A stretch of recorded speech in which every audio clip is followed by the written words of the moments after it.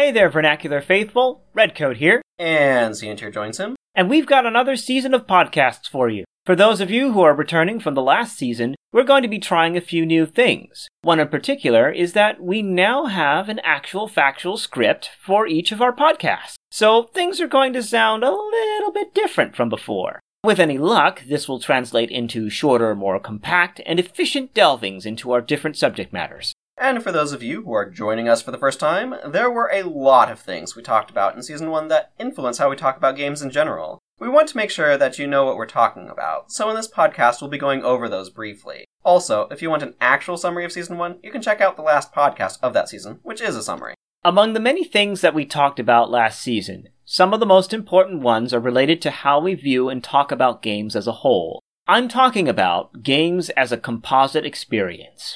When we say composite experience, we are referring to a creative work that is comprised of multiple artistic elements, i.e., comic books, which are literary arts combined with visual arts, or movies that combine audio arts with visual ones. Right, and games are the same sort of way. They have things like audio, visuals, and narrative, as well as game mechanics. One of the things that bothered me for quite a while is that games were talked about in a way that felt like it was minimizing non-mechanical elements. And if you don't quite understand what that means, hopefully we'll succeed in clarifying that shortly. Anyway, Redcoat and I talked about this a lot, and came to a shared understanding for these non-mechanical elements. After spending far too long scrounging through a thesaurus, we gave up trying to find a word to describe these and coined our own, Narvazod.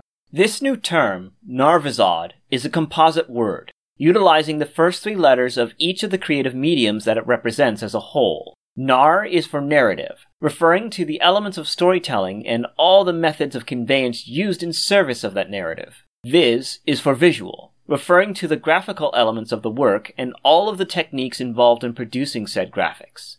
Finally, Odd is for audio, referring to the elements of sound production and music that are employed in the creative work. Narvazod is definitely a word that's entered my regular vocabulary when talking about games. Once you name a thing, it becomes so much easier to talk about. Of course, there's also the part of the composite experience that already had a name, mechanics. Game mechanics refers to how the game functions. Things like third-person perspective versus first-person perspective, projectile attacks and melee attacks, and even things like a character's move speed. We identified 3 layers of mechanics. The foundation. This is the mechanical heart of the game and makes it what it is. The framing. This is what gives the game mechanical form and differentiates games with the same foundation. It is an important part of what the game is. The refinement. These are mechanical flourishes. The game would still be pretty much the same game without them, but they add to the experience in meaningful ways. We dig a lot more into the concept of the game as a composite experience in Podcast 20 of Season 1. So, if you want to know more about this idea, you can check out that podcast. Another aspect of game design that we examined and devised our own set of views about is the concept of game balance, which is a rather complicated and, at times, nebulous concept when it comes to games. Looking back, our podcast on balance, podcast 4 of last season, was our longest, coming in at a whopping 1 hour, 44 minutes, and 3 seconds in length, which makes it pretty lengthy to digest. As an aside, we also thought that podcasts of that length were way too long, so we took steps to shorten them. So, to try to summarize something that we were clearly able to talk about for a long time, to us, balance is a subjective thing. What that means is that balancing a game has to be done with what a balanced state looks like in mind. The thing that makes this tricky is that everyone tends to have a different idea of what that balanced state looks like. When attempting to create a balanced game state, the designer will be attempting to create their game in such a way that it facilitates the type of play that they want the players to be doing. Ideally, that way of play is the same one that the players believe to be the most enjoyable way of interacting with the game.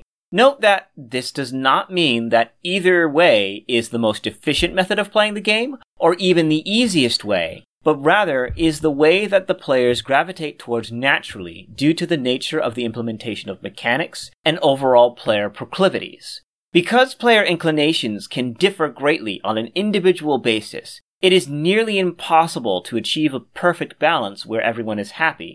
As a developer, you must make a conscious decision as to what a balanced state looks like for you, and try to understand what it looks like for your players. In other words, trying to figure out how to balance your game in such a way that it makes most people happy with your balance is really hard, especially when people have mutually exclusive ideas of what they want balanced to look like. If you want to hear more on this and you have a lot of time, you can always check out podcast 4 of last season. Just remember that when we talk about game balance, we're looking at it as a subjective art rather than as an objective science. The last bit of items from the previous season that we'd like you to be aware of are a few additional terms and definitions for various components of a game.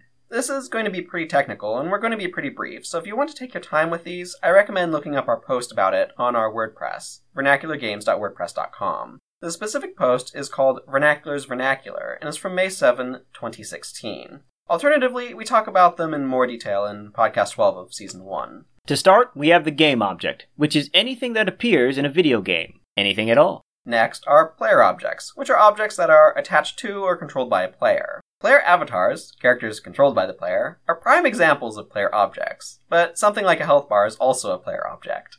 After that is non-player objects. These are objects that are not attached to or controlled by a player. These can be almost anything, ranging from enemies to walls to random items in the game. The important distinction is that these objects are not viewed by the player as an extension of themselves. Then comes objectives, which are things the player is trying to achieve. They can be the obvious, mission objectives defined by the developer, things like achievements, or even player-driven goals, such as with speedrunning.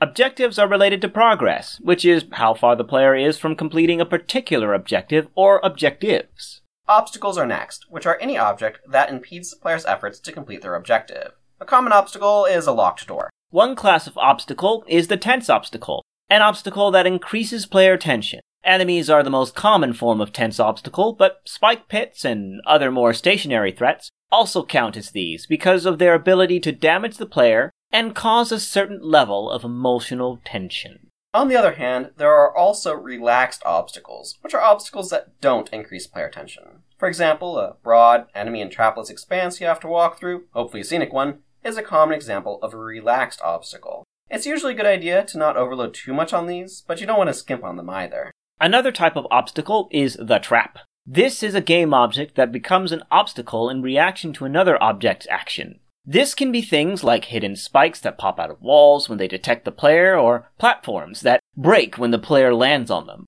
If something, or someone, can choose to do stuff, to make decisions, then it has agency. Note that it doesn't have to actually make smart decisions to have agency. It can even make random decisions, as long as it can choose to do something, which requires things to choose between. It has agency.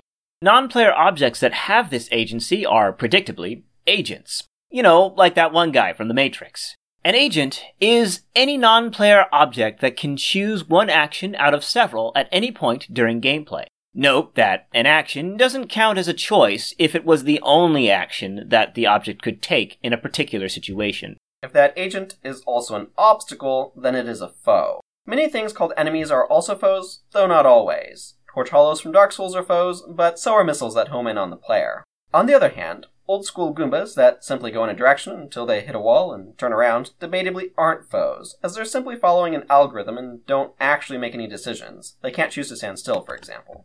If an object augments or expands the capabilities of its possessor to, say, defeat a foe, for instance, the object is an asset. Swords, high jump boots, light dash shoes, and pretty much any form of stat boosting equipment in an RPG can be considered assets to the player. A resource is an object that is depletable, regardless of whether or not it can be increased. Hit points and time on a timer are two common examples of resources. One particularly common form of resource is the currency, a resource that can be repeatedly exchanged for other game objects. While this includes the obvious gold stand-ins that show up in all manner of RPG, this can also contain player-defined currencies that players use for standardized trading when the gold stand-in becomes untenable to use. Another type of resource is the consumable. It's a resource that its possessor can deplete to create an asset. Health potions are a common example of this, as you deplete your stock to create healing. In the realm of objects that do things, we also have the tool, an object that reduces or removes an obstacle's ability to impede the player. This includes things like keys and hover boots, as both grant the player the ability to get past a previous obstacle. Then there are collectibles, a non-asset, non-resource game object that can be increased.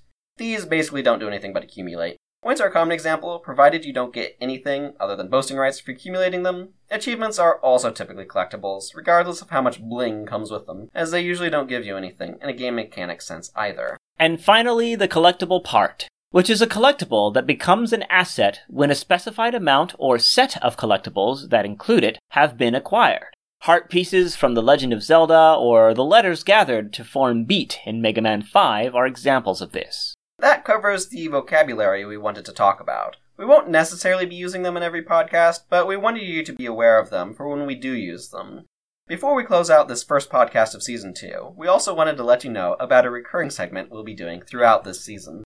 During the first season, we realized that the gaming backgrounds of Ciantier and myself, Redcoat, by the way, were very different and that those backgrounds greatly influence our current perspectives. To this end, we'll be doing a set of interviews this season that dig into those backgrounds intermittently. Hopefully, this will give you a better understanding of where we're coming from when we talk about these subjects. And with that, we bring this, the first podcast of Season 2, to a close. We hope you'll join us next time when we explore the interactions between mechanics and Narvazad. Until then, Ciantier, signing off. And this is Redcoat, signing off. Play the games you want to play, boyos.